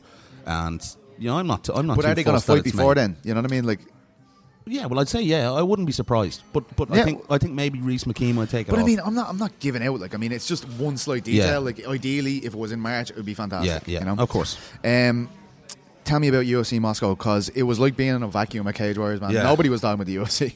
Listen, no, there was some really good performances. I think a lot of decisions on the night, but I think the ones to take away from, I don't know if you saw that front kick from Magomed Ankalaev against Dalsha Lumjiambula. I was really looking forward to that one. I'm snapping I missed it. Honestly, unbelievable. Go back and look that out. That was an unbelievable front kick from him. Danny Roberts as well, man. We talked about it last week, right? A lot of Russians put to the sword on that main card, There apart was. from the main and co-main. There was. And Khabib's husband as well in the first round. Conor McGregor had a number of tweets about that during the night. He was over the moon. Oh, deadly. He never does that. But I have to give a shout out to Danny Roberts. We talked about it last week. Really good boxing clinic from Danny Roberts there. Unbelievable left hook. I put out an article about him Zelim Imdayev beforehand, kind of saying, like, if I fought the Pereira again, I'd knock him out. I really feel like that's a huge possibility. And the people in the comments, what are you doing? Like, have you seen this fella knock out people? Have you seen his end camp knockout? Have you seen the shit he's done? Have you seen him trading with Mike? Rewind. The broadcast and watch it last week. Unbelievable slaping shot. And from, what about Danny Davy Roberts. Grant making his every Davy's the 5-year man. appearances? Davy's a great guy. I love the guy, SPG Manchester lad, and he's a good dude. And I was glad to see him. He's great, man. I was glad to see him. He's had a lot of injuries, man, Davy, over the years, and I'm just glad to see him back with a good win there. Hopefully, he can keep that momentum going into yeah, definitely next year. March and there in get London. 2 or 3 or 4 fights in a year. That's what he needs. That's I what don't he wants. think Dave is going to be happy with his career until he fights one of the top bantamweights in the UFC. And like 100%. people forget, he beat Marlon Vera. Yeah, You know what I mean? like it's just about getting momentum. We say it again. We use it every week. It is that word, and that's what Davey needs in 2020. Yeah, is that not the wrong way around? No, Penny won. All right, okay, yeah. That was a good win there for Penny. I didn't see any of the prelims. I'm not going to lie. All right, sorry, man. And David Zawada with a much-needed win against Abukar, as you said there earlier. Zawada was on a 2-fight skid before that one. My man Roman Kopylov, one of my prospects to watch in 2019. Robertson took him down. Robertson's a beast. Like, that's a hard fucking first fight, man. Jesus Christ. Are you upset? I'm crying a little bit. I was crying a little bit. Tell me about Greg Hardy and the co-main, if you can. I want to just mention Ed Herman first as well. Short fuse, baby. Man, we said it last week. The dude is tough as fucking nails. He just went for 3 rounds, solid, relentless stuff. And interesting to note, Ed Herman said afterwards, he said he doesn't know where his MMA career goes from here. He's had a lot of injuries. He feels beaten up. He just feels tired. Understandable, man. The guy's always in a war, and again, he's been fighting since the First World War or something. Yeah, he's class. He's brilliant. I love watching the guy fight. Greg Hardy, listen to me. I know, I will listen to you. I've changed my mind so many times about Greg. He's a big fan. I thought he made noticeable improvements from his first to his second fight. You didn't. Then I shot him after what he did with the inhaler because it was the second one last week. And in fairness to him, man, he did fucking well. He did, he used his athleticism. He hurt his hand actually in the first as well. Did you get the inhaler out at all? No, he didn't. I was waiting for something to happen. Nothing happened. I thought I don't know what was going to happen. It was something mental that he poke him on purpose or something. But listen, didn't happen. Thankfully, Volkov clearly won the fight. But listen, man, Greg Hardy, he was in there. He was definitely in there. No, but he didn't look out of his depth. You know what I mean? Don't be just smart. Did he not know? Not really. No. And I was really impressive. Was Alexander just being very conservative because it was noticeable that he hurt his hand as well. in the first. I mean, did you was Volkov being conservative against him, or was he? Not really. No, he was trying to get after him, but he's a quick dude, man. Even from the get go, he went. His athleticism. Did he? He just. His athleticism is obviously one of his key facets, and the dude can hit as well. But he obviously hurt his hand. The first took away a weapon. He was crying and all afterwards. I actually felt a little bit sorry for him. What? Yeah, I did. I did. Crying? He was crying. He was so disappointed with his performance. And that was crying. Greg Hardy. He was so disappointed. Cry me a river, he was so disappointed with his performance, and maybe that says a lot about him, man. I don't think he's as bad as people are making out to be in terms as a fighter in the cage. All right. I'm not saying he's a good person. Once we have that cleared up, that's definitely clear. I heard everybody was complaining that this wasn't a 5-round main event. Listen, I'm not that fussed about it. Like, I think actually Calvin Qatar probably would have won. I heard it was very close. Zabit didn't do 5. I'm convinced because I don't think he's the gas tank to do. I was very concerned about his gas tank, man. He started noticeably fading after midway through the second round in that fight, and it was close. Now I did have it for Zabit, but I think that's possibly one of the reasons why. It was obviously supposed to be a different main event. But I think maybe there's issues there with the gas tank. And that's a big worry going into 2020. You know, he's going to be looking for a title shot next year. I still don't think he gets Max Holloway. Calvin Kattar, like, tough fight. Tough right? dude, Like, man. yeah. And the guy can throw bombs as well. Like, How you know. about Chris Fishgold got Calvin in his debut? And Yeah. fucking, that's Well, horrible. there you go. But listen, it was a great technical fight. Very, very good stuff. But yeah, I'd just be a little bit concerned about Zabit. He looked like he really did tire midway to that second, going into the third. I had to watch KSW 51 this morning. Was it good? It was very good, yeah. Mariusz Pudzianowski, main event win over Erko Young. Kind of like Moscow in the respect that a lot of the Balkan guys didn't do very well. Just saying Moscow. Boris Mankowski bet Vaso Bokasevich in the co-main event. Obviously, Vaso was there 5 years ago. He comes back, massive fanfare being in that neck of the woods. He's from Montenegro, I believe, and Mankowski choked him out beautifully. Anton Rakic, a big win for that neck of the woods. Croatian becomes the first bantamweight champion with a win over Damian Stasiak. Stasiak actually really started very well in that fight. Alexander Ilic suffered a defeat to Cezary Kesic. That would have been one of the fights that a lot of people would have been looking forward to over there. So that's a bit of a disappointment for Alexander, That's an upset, I'm sure. is it? Oh yeah. Daniel Torres as well beat Filip Pejic. That would have been disappointing as well, unfortunately, for the crowd. But looked like a tremendous event. I think I saw 11,000 people in attendance for an event in Very Zagreb. good. Their Very first good. trip there. I think it's really, really good. And imagine if they had Soldic on that card, man. It would have been out of this world. I'd say they could sell twice that maybe with that guy on the card. Definitely. Also, just wanted to note about Octagon there selling 20,000 tickets. Unbelievable. The Czech Republic, I believe it. That's right, hails yeah, from, Prague. Yeah, really amazing things. Don't really know an awful lot about the fighters. I'm not going to lie. I'm not going to pretend I do. We were only notified by one of our listeners who's from the Czech Republic, Emil Korda, and you know, it's obviously not very well promoted on social because it's obviously huge there, though, right? Huge there, which is amazing, and I think it's great for the scene there. But I'd like to know a little bit more about it, and I must see if we can pull up that fight anywhere online. Yeah, I think they sent sent us a link to it. I just look, lads, there was way too many fights on. Busy, yeah, of course. But brilliant. It's great to see for sure. But I'm not going to sell you some wolf tickets about how I think this guy needs to work on his cardio or some bullshit because I don't know what was going on. Yeah. We have Big Paul Craig with us this week, who got the fight that he called for on Eurobash a few months ago. He is fighting Shogun Hua at UFC Sao Paulo this weekend. So we are going to talk to Paul Craig, and we'll be back in about 10 minutes to look at what is to come this weekend in this never-ending wheel of events after events after events. Thank you. Yeah, man, it's crazy because like Shogun is one of those guys that it immediately makes me think of when I was first getting into the sport. My brother was getting me into the sport, and he had all these highlight videos of Shogun, who was just, you know, a young kid basically from Shootbox who was in Pride at the time. And, you know, he always has that kind of mythological kind of thing about him where he's one of these, he's kind of old school, but he's also present. How did this come about, right? Because it is quite short notice, and I know you wanted it, but this fight, when did you first hear about it that it could be a possibility? So one of my friends had messaged me saying, "Did you see Shogun Hua's opponents pulled out, which was Sam Alvey?" So then we had sent a message to the UFC, and the UFC had said, "Listen, we'll put it to him and we'll see if he's interested in taking the fight." Both myself and my coach had this conversation. You know, why would he not take a fight? That's what we kept saying to each other. Why would he not take a fight? He's Shogun Hua. He is a co-main event.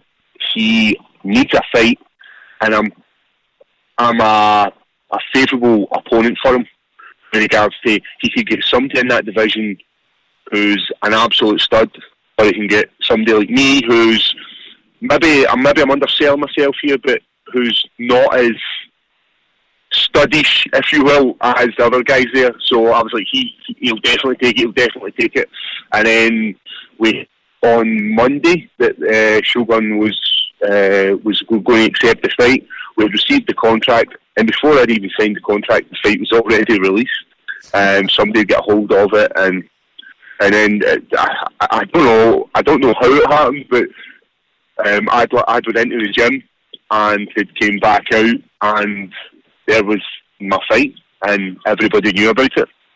That's amazing, man. It's amazing. And I'm wondering, like, you know, what does he mean to you? I mean, do you have the same kind of thing when you were getting into MMA that you were, you know, watching those old school Shogun Rua highlight reels, or was it just one of those guys that you know is in that legendary pack? Does it have any personal meaning for you, or is it just in the broad sense of things he's a legend of the sport? So I'm relatively new to the sport. I'd only really taken the sport up like 7.5 years ago. Like my whole MMA career has lasted about 7-8 years at the most. That's crazy. And he was one of these guys who I knew about, and I was interested in watching him. I like his style, and I would always say, like, if I ever got to fight him, he'd be the guy I'd like to fight. I think stylistically matching me up with him is a really, really favourable fight for myself as well. So it's honestly, we went into the gym when we actually signed the contract, and I could barely hit pads with excitement. I felt like a schoolboy. I felt like a school child waking up on Christmas morning and getting this present. That's amazing. What do you say to people who kind of like? I saw this a bit. Like our own Guilherme Cruz put out the story that this fight was happening. He's our Brazilian correspondent, and I saw people in the comments saying like, "Oh, it looks like Paul Craig's getting his opportunity against the ghost of Shogun Rua," and I'm like, this guy just knocked out Tyson Pedro. Like, I mean, what do you guys want? I mean, did you hear a lot of that the opinion that he's on the slide? Does that take away from this when that's the opinion of some of the fans out there? You know, he's still a very dangerous fighter, regardless of his age, regardless of how he turns up to a fight now. He's still this dangerous fighter who has, what we're talking like, let's say 15 years plus of experience of fighting high level opponents. So for him to say that he's not got it is, why don't you step in the octagon with him and see how long they last? You know what I'm saying? Like when somebody's like, he's not got it anymore, like, all right, just then you come and jump in there and see how you do against him. So he's an experienced opponent. He's probably not the same athleticism wise as he was back in the day. His body shape's changed, but that's to be expected. But if you've got the skill, like he does, you never lose that. It's like when you watch football players like Ryan Giggs or Paul Scholes, and you see them and they're still playing like, you know, low-level football, and they've still got the vision. They can still see it. They might not have the legs to physically do it what they used to, but they can still play football at a high level. Form is what is it? Form is temporary, class is permanent. Isn't that what they say, Paul? Yep, that is. And he's got the class. And I know I'm coming across here as being like a fanboy and being like, but I'm getting there to put on a performance. I'm getting there to, I really want to win. That's like, every time I step in the octagon, I want to win, and I want to win in the most easiest way possible. And for me, that is grappling. But you can't really, my striking has improved so much since I started fighting in Bama to now where I'm at. So, who knows how this fight goes? It's is it daunting going over to face a Brazilian in Brazil because of the you know, a lot of people say it's very difficult to fight over there due to the hostility in the crowd, and as you said, like, this isn't just any Brazilian you're facing, right? Like, this is a legend of the sport, a Pride champion, a UFC champion. You know, is that daunting in some kind of way? I think it gives me that wee bit of fire, you know, a bit of spark. I quite like that. I like going to the Lion's Den and going in to his den and having a wee steal, you know, stealing that victory from him.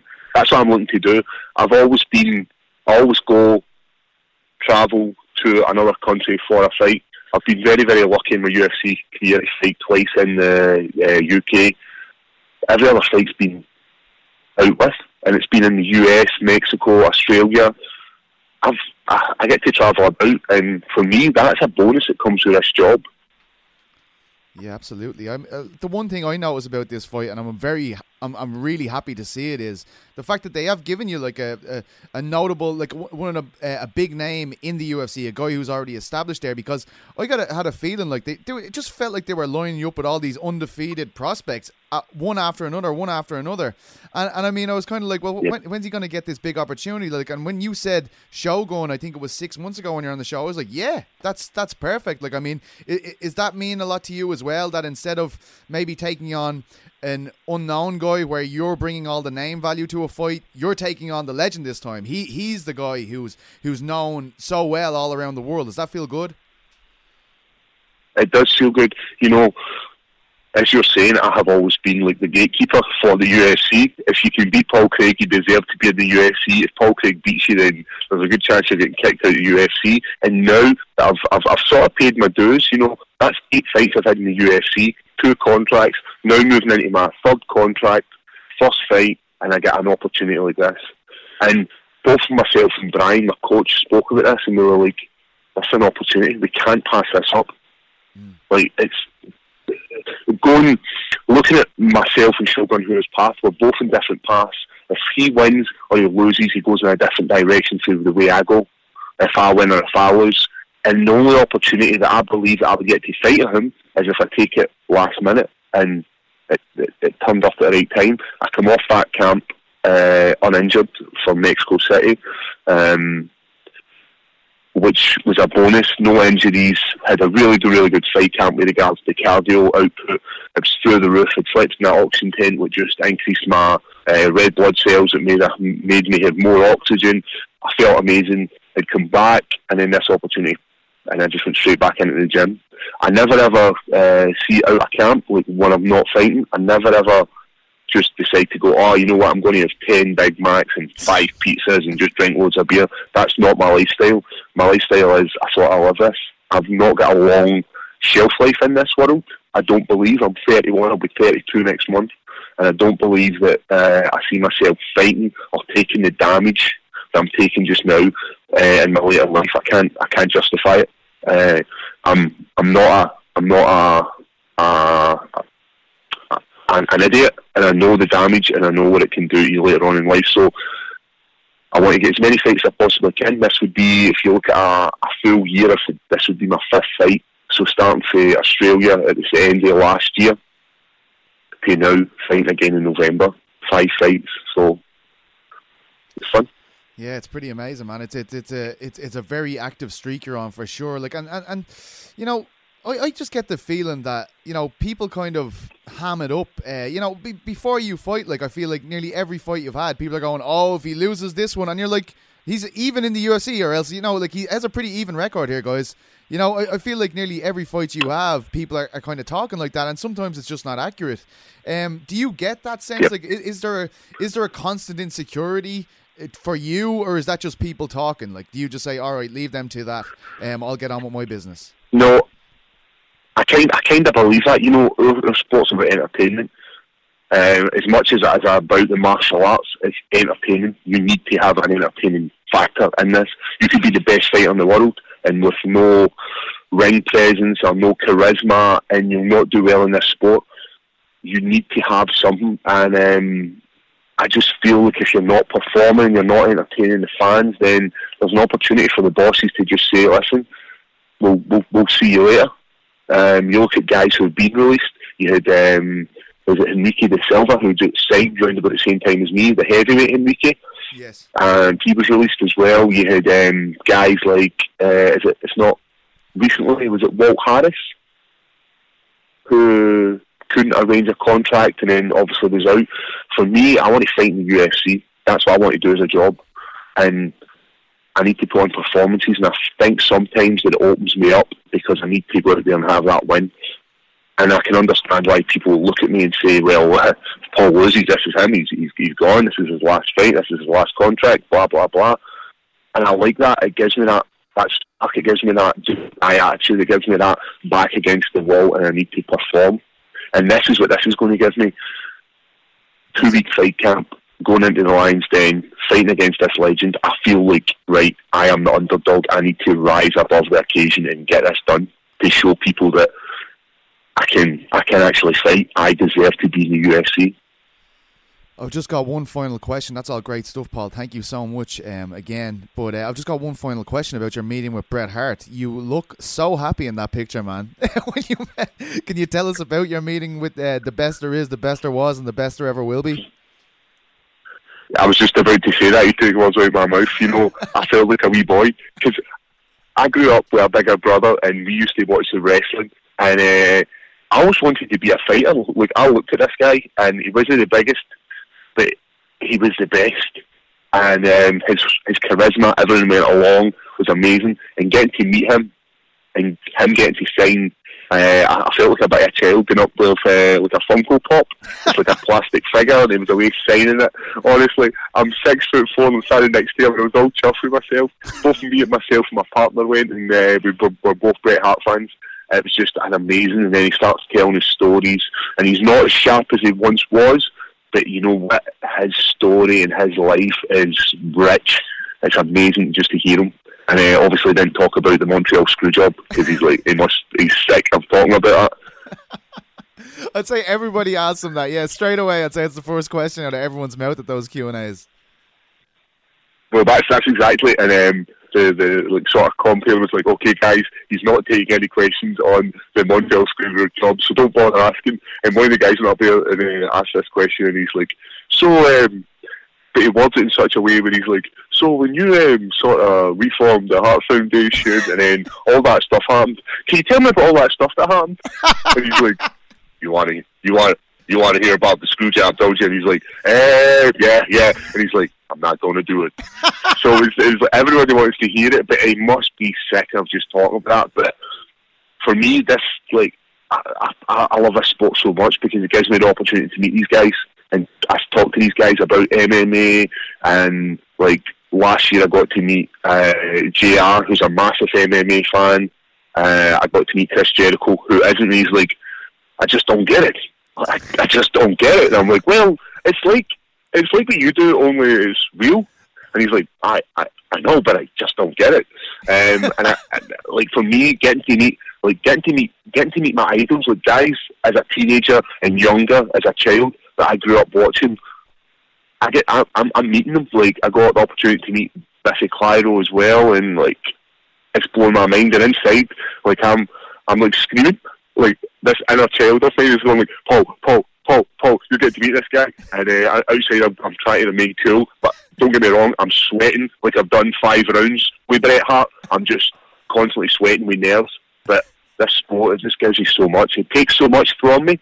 It takes so much time, and like time I should be spending with my family, and I can't because, like, for instance, last night they had those fireworks displays that I couldn't take my kids to. I miss out on trick or treating with my kids because I've got to give this camp my all. Absolutely, man. It's incredible. But that's a great story about you and Bret Hart. I better let some other media members talk to you, because I know you're on a bit of a shift there in terms of media. But a pleasure to speak to you, and all the best to you, Brian, and the Scottish Hit Squad in Brazil, my friend. It's a huge fight, and I'm glad that you're finally getting one. Thank you very much, my friend. Hopefully I'll speak to you after the fight, and I'll be like, hey, getting dick as always. That sounds good, man. I look forward to it. I'll talk to you soon, Paul. Hey, man, I'll see you. Bye-bye. Hey, have a good weekend. I'll see you later. You too, man. And thank you very much to Big Paul Craig, who I'm sure is being buoyed by his meeting with Bret Hart a couple of months ago. Amazing. No, he stepped away from that a couple of years ago. You keep it current, don't you, McGrath? I don't think that's not a very bad question to ask, is it? No, what are you messing? Let's have a look at that card, though. I mean, 2 big European interests in the main and co-main, with Jan Blachowicz taking on Ronaldo Souza, Mr. Jacare, as we call him in this neck of the woods. 205. How do you think Jacare is going to get on there? Do you feel like he can be a perennial title contender? No. Hasn't looked well for the likes of Chris Weidman, Luke Rockhold, who've all tried to do this recently. The older nuts. They're struggling. They are. No, it is. I think, Jacare has not impressed me in his last number of bouts, and I think maybe he is on that downward trajectory. I can never say it from trajectory in his career, and beautiful synergy here. And I think, it is. It is Blachowicz's fight there to win. He's been on a roll recently, and I can't look past him. And I don't really I don't think a lot of people. I think, you know, if you look at the odds, it's going to be very much in Blachowicz' favour because I know it's in Brazil, but I don't really care. I think that guy's overcome enough adversity to go out there and get a result against Jacare, and I do fancy him. I do, because I've been very impressed with some of his performances recently. That's a good point, actually, because I mean, if you think about the amount of people that were already booking Luke Rockhold v John Jones before Blachowicz even fought him, like, I mean, they were writing him off, right? Like, so don't write him off, man. No, he has a left hook for you. Don't that write Polish him off. steel. Don't write him off. He's a tough dude, and he can go, you know, and he's durable as well. Like, you know, he's not one of those guys that, you know, he gets tapped and he goes down. Like, look at what he did to fucking Chris Weidman, as you said there. Like, the guy has a lot of tools in his repertoire, and I just think Jacare is a fading force, and I think it's going to be very evident on Saturday night. I think Blachowicz is going to do this. I'm very, very confident he is. Paul Craig gets to call up the fight Mauricio Rua, as we spoke to him about just there. A huge opportunity for Paul Craig, fighting a legend in Brazil. Like, it's a massive fight. And it's just a tough one to read here, because, like, Paul, man, you know, again, in his last fight, pulling it out of the bag. But we've sort of, well, I've questioned Paul's maybe cardio in a number of his bouts where he's sort of faded a little bit going in after the first round even, and I think, but he's so many third round finishes, it's hard to even say it, right? It's mad. It's bizarre. It is, but very bizarre. He seems to come to life right at the death when he needs it the most, and that's a great thing to have in your locker, to know you're able to do that. But last time out, we made quick work of Vinicius, obviously. That's right, but like Shogun, like, yeah.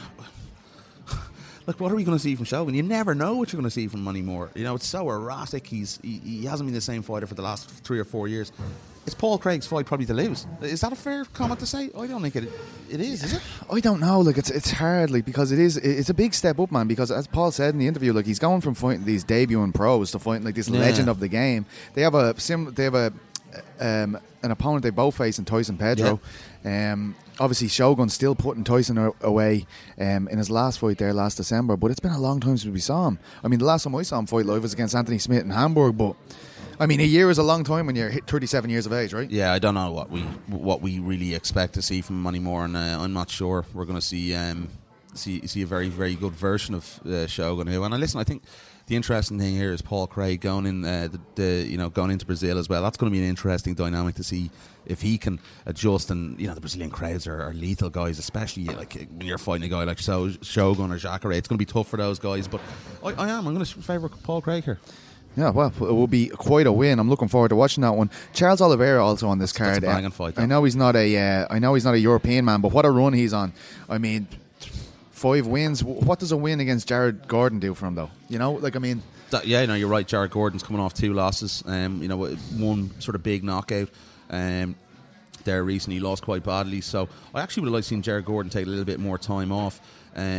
Because he's coming off a win. It was the bad knockout was against Joaquin Silva, and the one before that against Diego Ferreira. But yeah, I'm not sure really what it does. Jared's a very good fighter, rough, tough, and really good stand up. Obviously coming out of Rufus Sport as well. But yeah, you'd have to fancy Oliveira here, man. The guy has serious skills. I think he's just getting better and better and better the whole time. I think ever since that Paul Felder fight, we've seen so much evolution in his game, his stand up, his Muay Thai, how good he is on the deck. The guy's insane. But again, you're coming back to it. What does it really do for him? I don't know. I just think it keeps him there. I think he needs a bigger opponent. Yeah, I think he does as well.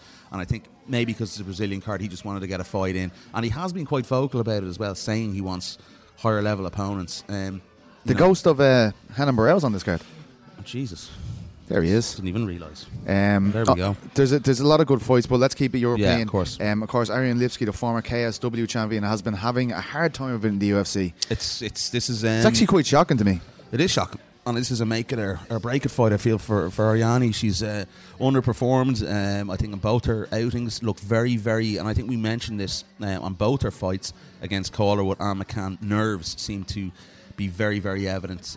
Molly mopped the floor with her there in the last one. Yeah, like mopped the floor with her. But nerves did. She just looked very, very edgy coming into those fights. I noticed that. I thought it was quite evident. It's going to be interesting to see. So we know what she can do. We've seen her in KSW. It's just a matter of, I think, maybe a home crowd as well might suit her.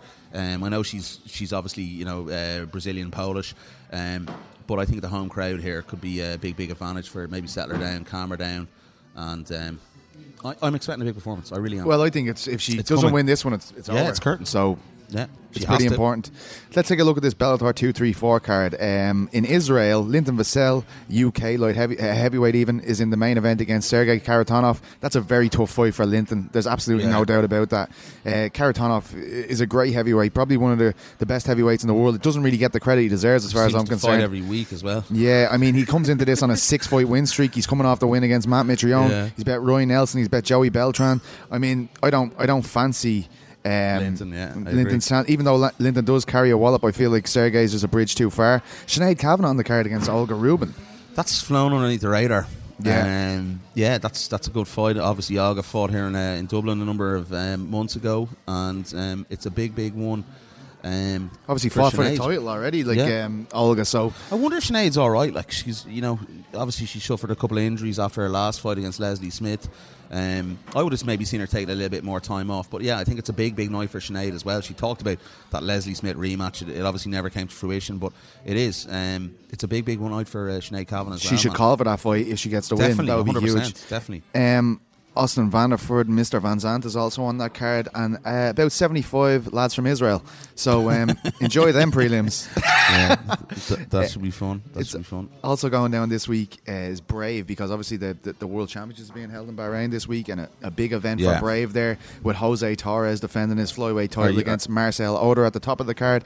Also involved, as I broke a few weeks ago, is Ryan Curtis v Amir Albazi, but on the prelims, what? That picture of Ryan is beautiful. His hair looks great. He's a very good looking man. What about the 135 meeting between Dean Garnett and Rani Sada? That's like second from the bottom. Like, crazy. Please tell me this isn't the bout order, because it's ridiculous. Like, that should be co-main event. Dean Garnett and Rani Sada is an incredibly high level fight. That's a banger, man. That is an absolute banger of a scrap. That should be co-main event. Can we reshuffle this for you, right? Keep Jose where he is. Yeah, grand. Then put Dean Garnett v Rana in co-main event. Then keep Felipe Silva and Guram there maybe. But then I want to see Ryan Curtis v Amir Albazi. Yeah. Who do I send my invoice to? Prince of Bahrain. You get a good invoice out of him, eh? 50 million. Yeah, there you go. But yeah, I mean, Jesus, that's pretty. I'll watch it. It's actually not a bad card. I'm going to try and watch it. Hopefully, I'll get a word with Ryan before he heads off. But best of luck to the Irish fighters. Definitely competing at the Worlds in Bahrain this week, right? Is it the Worlds? It's the Worlds. Yeah, it's the Worlds. Yeah, well, no, it's a big week, and obviously. A big, strong bucket of fighters there. So yeah, I'm very much looking forward to seeing what other future stars we can produce from this. And obviously Andy and all the lads there and Emma doing a great job of getting the team together. And I think Paddy Hewlin's gone over to coach, because he was at that Cage Warriors event, and he literally watched his two amateurs fight, and then I think he was home to get a plane to Bahrain. So pretty incredible. That's it. Yeah. So best of luck to these up-and-coming future stars of mixed martial arts. I wonder if he's booked a date at the Easons in Bahrain to plug his book. I'd say so. Yeah, I think that goes without saying. Yeah, he's probably invited to the Prince's castle or whatever they do there. Charge him 50 million for a book, right? I wouldn't be going to any Prince's castle in Bahrain, but anyway. All right. Don't think, just for the record, we don't know if Paddy is either. Yeah, we don't have we're just totally waffling shit here. Yeah. So when are we going to get a definitive answer to Doorbell Gate? Are you going to stay in the trees? Follow my social media. I'll give an update later on. There was a bit of interest last night. What are people doing at 4:30 in the morning? Bloody tweeting me back. Interest last night. Yeah. So no. Yeah. I'll give an update later on. But yeah, I think I'm sort of. It's a bit embarrassing, really, because I was so angry, and then I thought it was someone. I was swinging the golf club. Like, my 9-iron was getting wrapped off the bloody wall out the front. And then I think it might have been a technical fault. So that's quite embarrassing for me. But listen, fuck it, shit happens. These things happen. Yeah, these things happen in MMA. They do. I'm looking forward to this weekend, because we've loads more MMA to watch. I hate it. I can't wait till I'm a Celebrity gets me out of here starts, so I can keep tabs on one of the. That's just the hottest new signings in MMA. That's crazy, man. I think it's just bizarre that they're going to sign a guy and then like some of the attitude from the MMA fans' reaction to this. Me pointing out that he did say he was professionally dedicated to MMA, all this professional dedication, and everyone's like, "Yeah, it's a good thing. It's going to drive up his money." That isn't like. Imagine he was playing football, and this is what we're saying. Oh, sorry, lads. He's actually going to go and do a reality TV show for a while. It's ridiculous.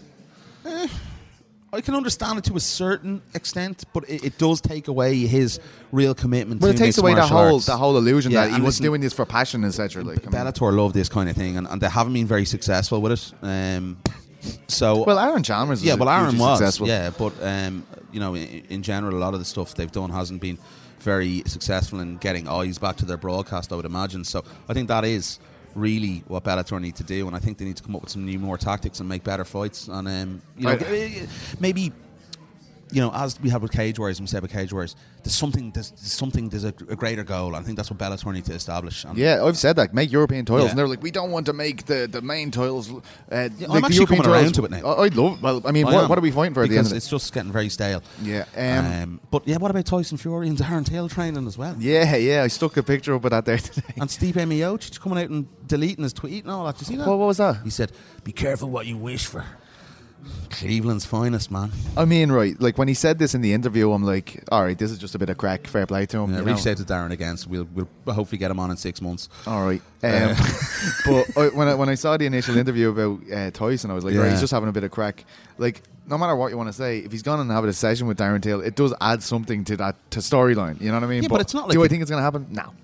I think it's more realistic of happening than maybe some of the other stuff we've seen in the past. Like, clearly Dana's coming out and saying as well that you know, oh, what's he doing coming to MMA? I love the guy, but he'll get handed. Yeah, that's Dana fucking trying. Yeah, to, well, trying they're to get owned him by over. a PR company now, so Exactly. I mean, But listen, you know, there's been worse guys coming over, and a lot of like MMA in the heavyweight division does stay in defeat. So you never know, give him man. Greg Hardy. You never know. Yeah, well, there you go. Give him Greg. Be a bit of crack, won't it? Yeah, I don't think it will ever happen, but it's a bit of crack. Greg like, will poke his eyes out or something. Or I can't wait till give him his inhaler. Darren Till comes out and tells us that he's going to beat Stipe if they fight, etc. That's going to be magic. That's going to be amazing. That's the quote that we're going to he's- get on this show. He's moving to heavyweight. And, That's the only question now. Darren, Are you will moving to Tyson heavyweight? Fury beat Stipe Miocic Yeah. when they fight Well, in there the you go. UFC? Yoel Romero was mentioned as well. I thought he seemed to be smacking that out in his Instagram during the weekend. Darren Till said he wanted to fight Yoel. Yeah, but sure, Israel and y'all are fighting now. Yeah, but I'm saying that Darren was just calling for it. I don't know. I preferred Darren's the a funny madman. lines where he was like, "Oh, I'm shitting myself about." Oh, that means fucking have it. But no, listen, that's going to be interesting as well when we hear from Darren, if we ever do again, because he even admits it. He's a nightmare to get a hold of. Like. Yeah, he is indeed. But look, I'm very Yeah. tired. I need to go. Yeah, and he's got a bed for an hour. So we'll see you next week. Thank you very much, and let us know what you think about our cafe backdrop. this Ended a week. bit better. It's a bit miserable. You fucking ended it. All right, okay. We'll catch us all next week. Sorry for Grumpy Pizza. Leave yous and love yous. Wow, what an ending! Yeah. From Peter Carroll and Niall McGrath. It is good luck. Good night. You're so good at this. Just fucking end it, will you? Come on. Bye bye.